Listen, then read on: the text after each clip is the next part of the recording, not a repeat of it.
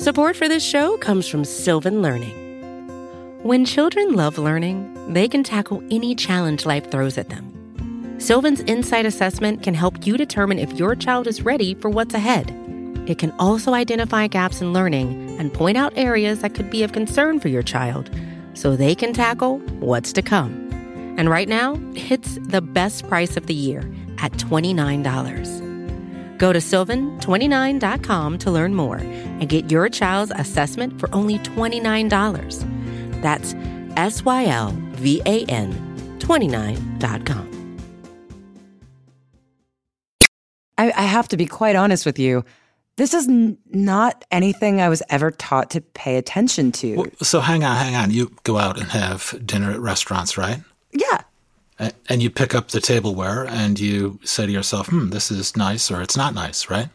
I guess so. So I've been looking at tableware lately. Anytime I have the opportunity to go out to eat or go to dinner at someone's house, and I've been turning over my forks and spoons and knives, looking for a word engraved in the back of the handle.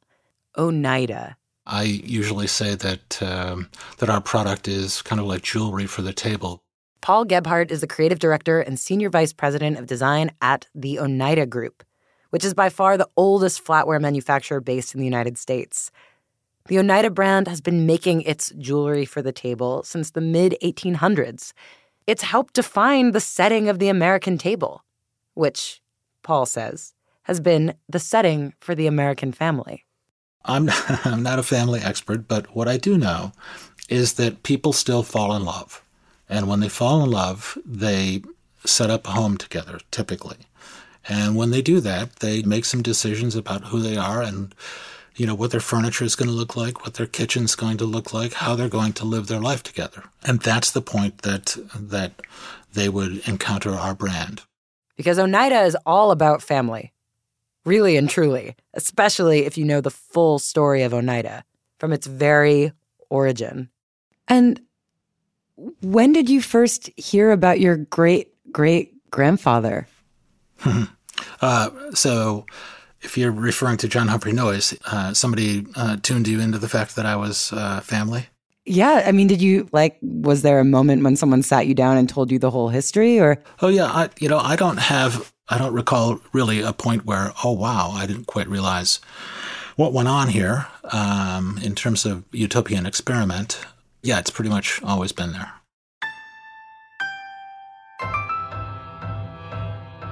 This is Nice Try, a podcast from Curbed. This first season is called Utopian. It's about a perpetual search for a perfect place, which, according to the etymological roots of the very word utopia, does not, in fact, exist. I'm your host, Avery Trufelman. Come back in time with me to 1832, where we meet Paul Gebhardt's great-great-grandfather, John Humphrey Noyes, a man who would go on to be the leader of a religious commune with over 300 followers and would later flee that commune after a warrant was put out for him. But way before all that, Noyes was a young seminary student in his early 20s, and he was an awkward young man. He was just very socially anxious and always thought people were laughing at him, and he felt very sort of ugly. This is Ellen Wayland Smith.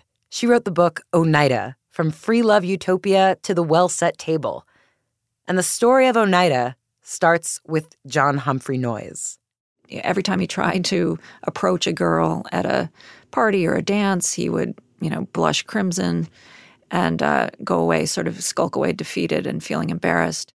Noyes had converted to Christianity when he was 20. But rather than being a source of comfort in his ungainly youth, his religion was totally torture. My trouble for some days past has been this. I fear I think too much about the rewards of heaven. I seem to indulge an unhallowed ambition to stand eminent in the ranks of heaven. That's an excerpt of Noyes' diary from July 29th, 1832. So Noyes thought constantly about the story of the Garden of Eden, and he felt it like a personal loss. He grieved it. He was overcome with shame about living in this world of sin, especially because he was constantly overwhelmed and ashamed by his own sexual desires. He was a very kind of carnal and lusty person by all accounts. He had this sort of crippling sense of guilt and paralysis. I have been wishing today I could devise some new way of sanctification, some patent, some specific for sin, whereby the curse should be exterminated once for all. Noyes, this tortured, awkward young man, takes his angst and enrolls in the Yale Theological Seminary. And there, in New Haven, he learns about this strain of Christianity called perfectionism. Perfectionism preached that, yes, one should choose not to sin, but goodness is less about the sum of small actions and more about who you are in your nature. Basically, if you have a purity of heart and your aim is true, sinlessness is possible on earth. I mean, it's so funny because it seems to me, maybe I'm misinterpreting this, that perfectionism is just like, as long as you have pure intentions and you want to do the right thing and you feel like Jesus is with you, you can kind of do whatever you want and you will be right. Is that fair? At its most extreme, yes, it's the idea that God created a perfect universe. Therefore, nothing can be bad. Anything that I do or think or say cannot be bad because in God's universe, everything's good. Perfectionism was like a cold drink of water to Noyes. This was a man who felt the weight of sin so deeply, he would wake up feeling sick. And he couldn't deal with this feeling of always being sort of impure, always having this albatross of guilt around his neck. And so this gave him a way out. Actually, a lot of people wanted this same out. There was a religious revival movement going on at the turn of the 19th century. Thousands of Protestants were ditching the Calvinist and Puritan ideals that kept them bogged down under the weight of original sin. They were all craving a new relationship to God, just like Noyes. So, riding this wave, Noyes starts spreading the idea, mostly through writing, that sinlessness is possible on earth. It was radical, and it was controversial.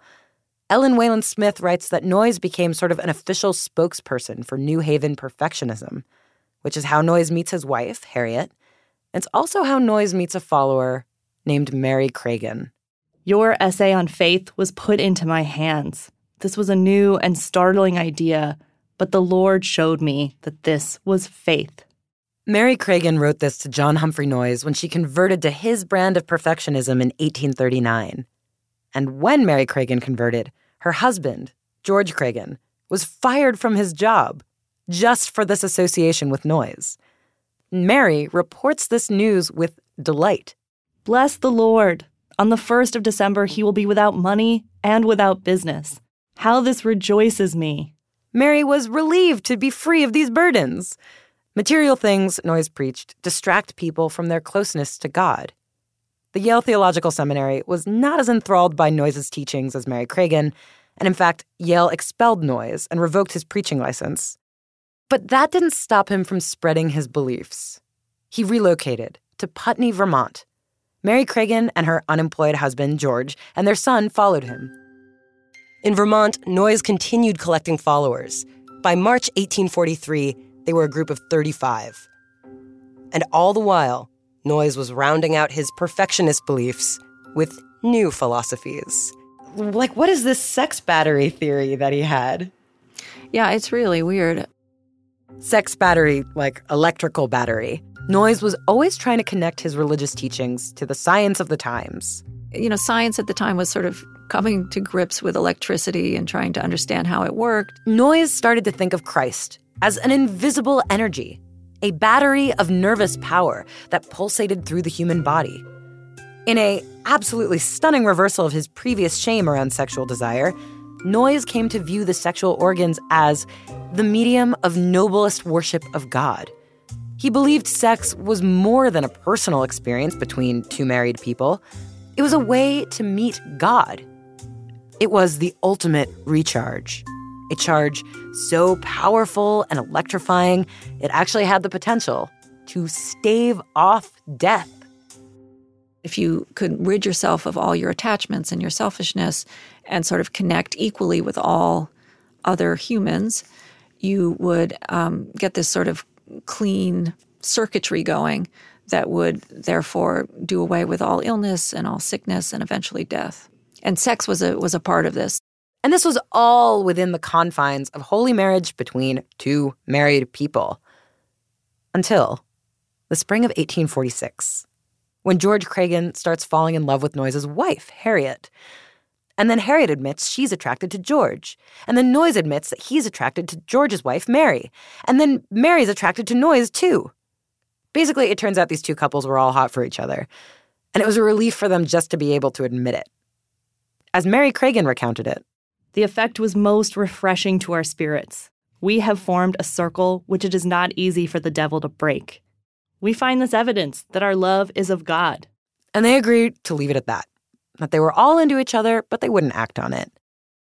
Except one day, Noyes and Mary Craigen take a walk. A long walk. By the end, they're tired, and they sit down together. And suddenly, they're overcome with desire. Mrs. Craigen distinctly gave me to understand that she was ready for the full consummation. I said, no, I'm going home to report what we've done. It's kind of hot. My wife promptly and entirely sanctioned our proceeding. They all reckon if sex is a battery that helps you live forever, then more of it is good. The upshot of the conference was that we gave each other full liberty all round, and so entered into complex marriage in the quartet form. Complex marriage. The idea that this foursome would be engaged with each other, strictly heterosexually, but all members would be equal to each other and God. They would discuss their relationship communally with joint decision-making and constant reflection, although most of their interactions were deferring to and driven by John Humphrey Noyes. The complex marriage then extended to include more couples, eventually making 10 people in total. Although they kept it a secret at first, even from the rest of Noyes' followers, as you can imagine, word of this 10-person couple eventually leaks to the town of Putney. And it is absolutely scandalous. Adultery is illegal in the 1840s, and arrest warrants are issued. And so the Noyes, Craigens, Leonards, Millers, Skinners skip town, and they move to upstate New York, to a town called Oneida. Noyes and his followers land in Oneida, New York, in 1848. By the end of their first year there, they had amassed 84 members in their complex marriage. And Noyes wanted everyone under one roof. So they set to work, building a home suitable for a growing, complex community. This is the apartment I will take you to, is the last apartment that is where we walk through someone else's, because they were all related, so it didn't really matter. The Mansion House is a 93,000 square foot building, Victorian and Second Empire style. In other words, it looks like a Northeast boarding school. And from 1848 to today, actually, the Mansion House has been home to the Oneida commune and its residents, like Kate Wayland Smith. And so the books you see there and some of the sculpture and even some of the artwork and the couch and the this and the that, we just left it in place. Kate Wayland Smith showed producer Megan Kinane around the mansion. And Kate says a lot of the decor is relatively unchanged from 1848, which is to say, you'd never know there's anything religious about the place. No iconography, no Christian symbols, and so on. And that sort of tells it all. We have reached the promised land, and so there's no need for crosses and other sorts of reminders and so on. All we have to do is get ourselves to be sinless, get ourselves to be selfless. After the move from Vermont, the community kept growing. By 1850, 172 people had joined. By 1851, 208 people were united in the churning pairings of complex marriage. And this was not just willy-nilly free love.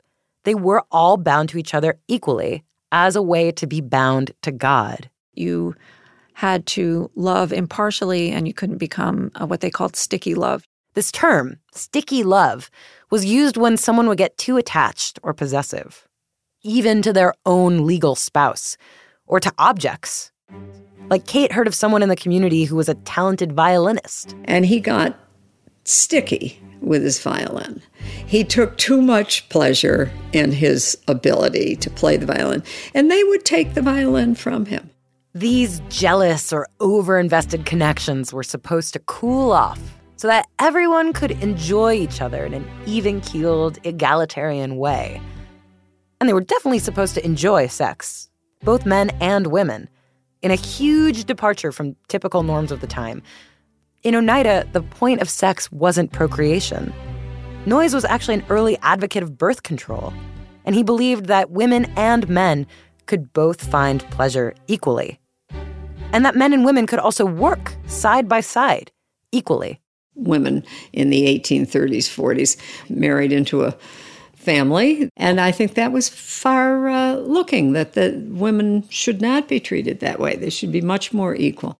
Here, in the Oneida community, women weren't confined to the home. As evidence of their freedom from bourgeois domestic confines, the women wore their hair in a short bob, parted severely at the center, and they wore bloomers under their skirts, which was a really wild look at the time. And the women's roles were wildly unconventional. Along with the men, the women of Oneida were free to build and teach and make money in all their various business ventures. They always thought whatever we can do to make money in the world that will help us fund our spiritual project is good. And so from the beginning, they were always in business, doing a business of some sort. The commune's first business venture was selling animal traps. One of their members was famous for his metal traps, which he cooled in oil as opposed to water, so they never cracked in cold temperatures. Selling these traps was how they raised the money to build the mansion house. But eventually, commune members, men and women, also made silk thread, planted mulberry bushes, and canned fruit. And then they took over an old factory and became metal benders, making flatware, like forks and knives and spoons. The original idea was that all the work was done, on a sort of rotating basis by the members of the community. The profits were all shared collectively, and the work was done voluntarily, upholding an ideal of free labor, as the community called it, which was more pure than work done for pay. But at their height, they were only about 250 people ever at Oneida, and they just couldn't keep up with the work, so they began hiring local people to work in the factories. Oneida's commercial success started to chafe against their ideals of free labor and self-sufficiency. But their collective businesses were growing. As the community depended more and more on the outside world, for both workers and consumers, they knew they needed to temper their strange reputation. They were caught between wanting to sort of play the part of upstanding citizens and, pursuing their own spiritual ends. And one of their most unpopular spiritual ends was a dark side of Noyes' birth control advocacy. Essentially, Noyes started a eugenics program in 1869, where he selected rotating pairings of his most spiritual followers from his flock and decided when they should have children. Despite all their cooperative ideals, this program was a reminder that Noyes is very much in control and that his decisions dictate the fate of the whole community.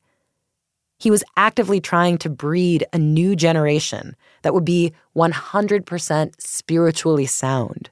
In theory, at least, the idea was that if you breed carefully, you will sort of advance God's plan towards humans who can live forever. Ellen writes that, in total, 62 children are born during this eugenics program. 10 were fathered by Noyes. A new wing is added to the mansion to house them all. And of course, this makes waves in the town. So in a sort of PR campaign, to prove that Oneida is a thriving, harmless business, the community hosted outsiders in the mansion for performances and for receptions of strawberries and cream on their immaculately maintained lawn. But they didn't realize that the biggest threat was coming from inside the house. So the generation of Noyes' children, they began to sort of have more contact with the outside world, again, in keeping with their idea that they were sort of living in the world but not of it. That spiritually sound generation had a hard time growing up in the community because sticky love was also supposed to be avoided between parents and children. Mothers were instructed to be coolly detached from their children and not to show them preferential treatment. And worst of all, Noyes became insistent that he would be the one to sexually initiate the young women of the group. More and more, this next generation felt like outsiders.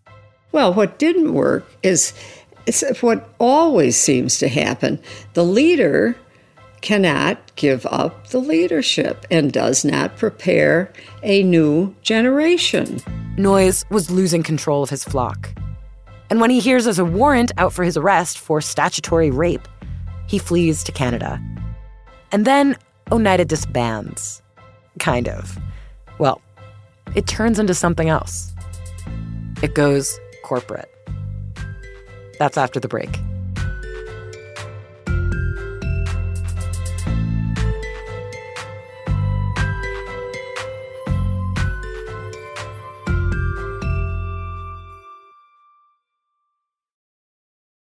When you need mealtime inspiration, it's worth shopping Kroger, where you'll find over 30,000 mouth-watering choices that excite your inner foodie. And no matter what tasty choice you make, you'll enjoy our everyday low prices, plus extra ways to save, like digital coupons worth over $600 each week. You can also save up to $1 off per gallon at the pump with fuel points. More savings and more inspiring flavors make shopping Kroger worth it every time. Kroger, fresh for everyone. Fuel restrictions apply.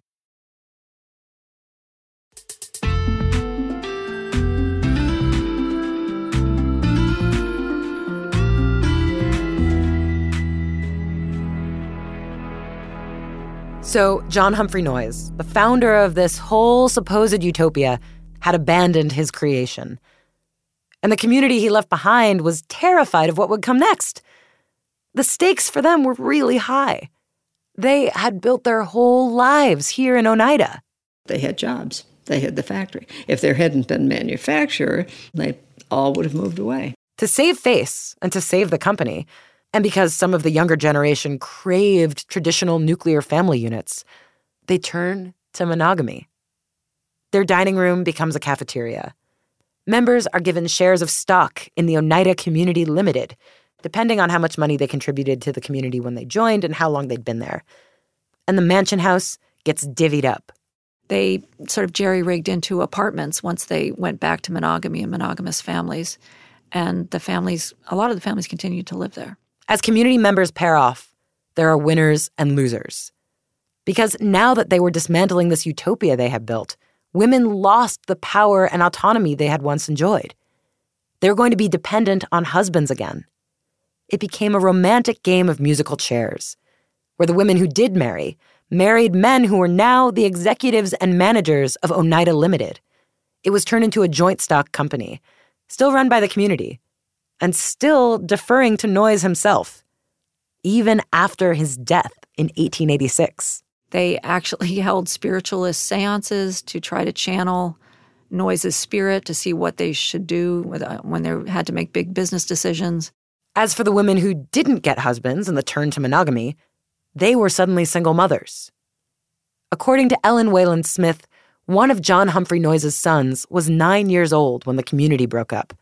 His mother ended up with 3 children from 3 different fathers and no one to help her out. And so she was actually in a pretty financially precarious position at the breakup. And she had to, I think she sold encyclopedias door to door. She did whatever work she could. Her son, by John Humphrey Noyes, was named Pierpont.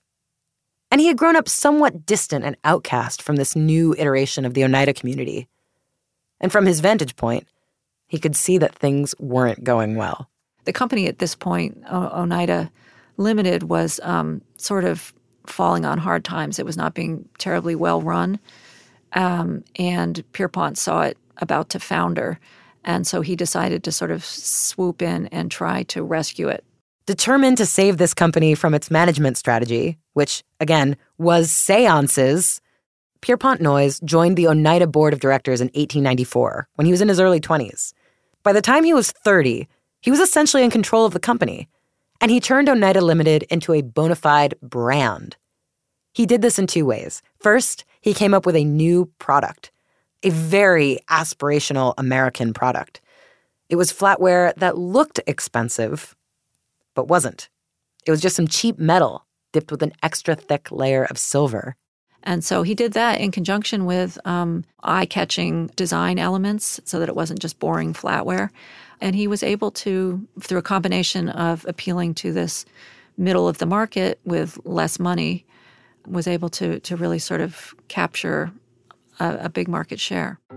Pierpont's second innovation was advertising.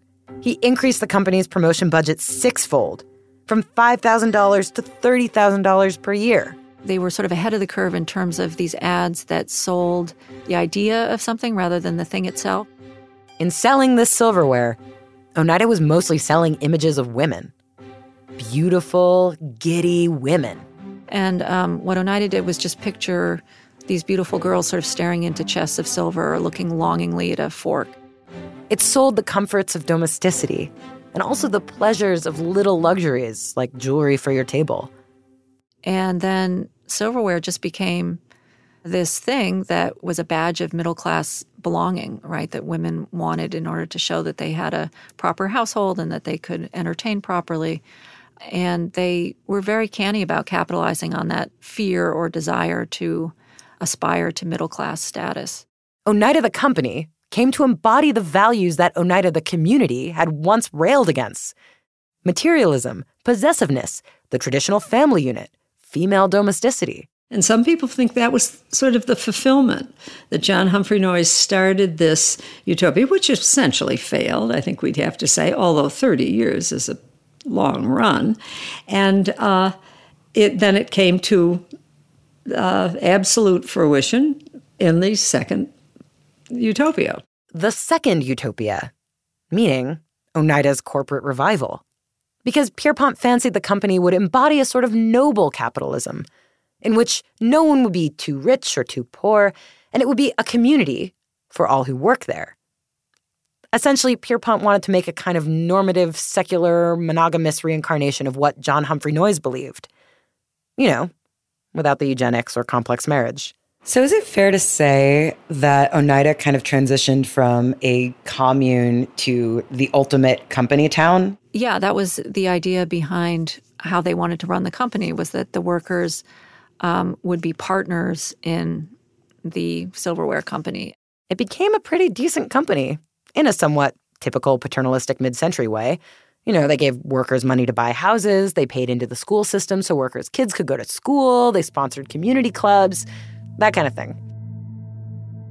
And as Oneida Limited became more and more successful, its origin story became a bit of a dark secret. They thought that was nobody's business but theirs.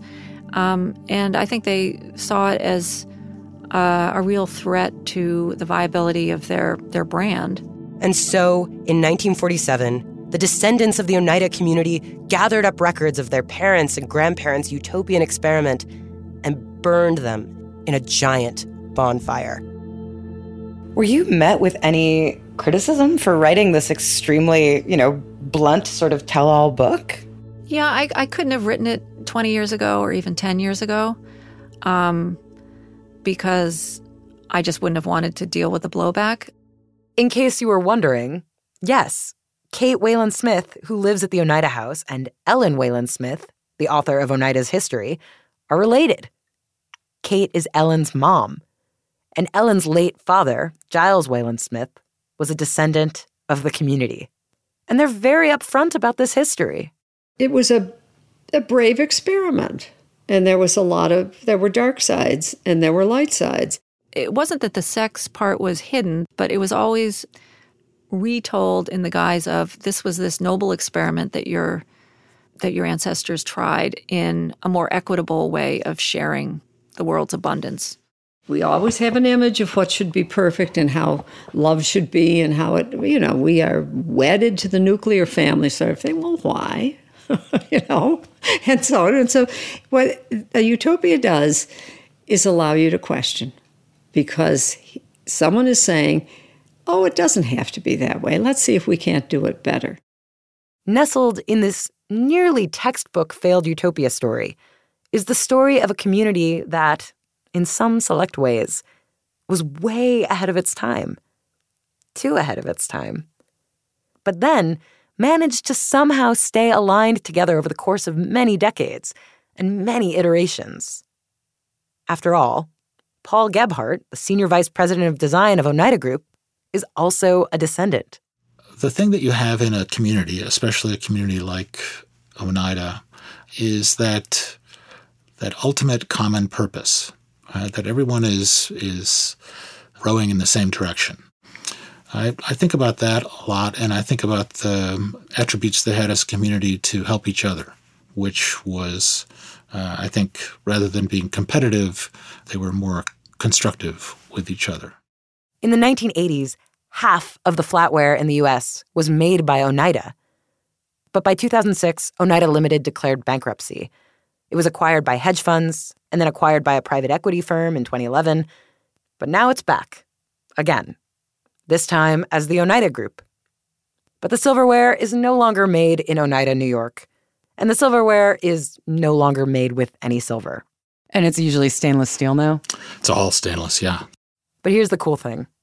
In all their different names and incarnations, they've kept their archives. We're 130-some years old, and we've lived through, Art Deco and Art Nouveau and, the colonial design periods, and all of those things that were popular for fashion and interior design. Because of their incredible longevity, Oneida can cycle designs in and out of style and back in again, while still rounding out their offerings with a new, handmade-looking artisan collection. Because that's what's in style now. Because, of course, flatware has fashion. And it says something about us and the era we live in or the era we long for. I just didn't realize it. Well, yeah, it sounds like you need to go out and take a look at your own assortment and maybe upgrade, or maybe something vintage from, maybe look at Patrician from 1914 on eBay. Ooh. That's what I collect. Oh, thank you. That's great advice. Yeah. And if you look for it on eBay or happen upon it at a restaurant or a friend's house, you might find some little slivers of a utopia to accompany the increasingly rare treat of a meal on a lovingly set table. And in this way, John Humphrey Noyes was right. He was able to live forever.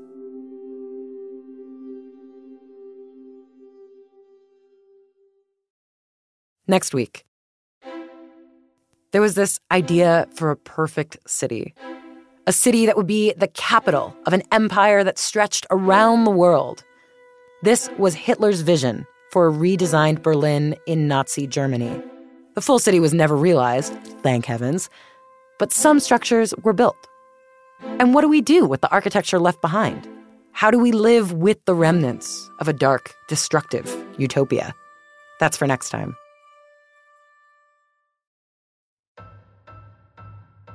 Thanks to the wonderful staff of the Oneida Community Mansion House for organizing our visit, and a special hat tip to docent Joe Valesky for giving us a tour.